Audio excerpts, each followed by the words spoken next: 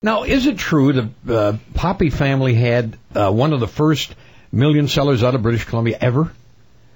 Yeah, it was one of the first ones, from what I understand, out of Canada ever. Which Way You Goin' Billy? Which Way Goin' Billy, yeah. Right. And that hit Billboard up in the top 10. It was huge. It was 2 in Billboard and number 1 in Cashbox. Isn't that amazing? It was amazing. It was absolutely amazing. We were down in L.A. on our way to do an interview, and London Records was driving us, and we were in the back seat we were being, chauffeured to the interview, and the guy said, "Oh, by the way, wanted to let you know that Which Way You Goin' Billy sold 1 million." And I was dumbfounded, because this is the big time.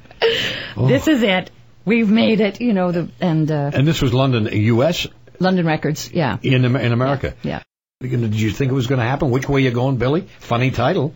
Well, the song was originally called Which Way You Goin' Buddy. Okay. And you probably remember Mike Campbell, who sang. Of course I do. Yeah. Well, Terry presented this song to me and asked me what I thought, and it was called Which Way You Goin' Buddy, and Mike was singing it. Mm-hmm. And it was basically about a guy whose girlfriend had left him, or wife or something, I don't know what it was. And he just wanted somebody to hang out, hey, you want to go have a beer, kind of a thing. And I loved the melody, and I loved, the feel of it, and I said, can we rewrite it so I can sing it? Yes. And so we rewrote it and needed a name.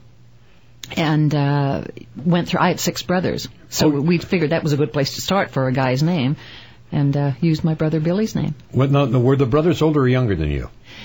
They're all but one are younger. Oh, they're all younger. Yeah. Well, it would be hard to date you if they were all older. Guys would have been nervous. I should have said older.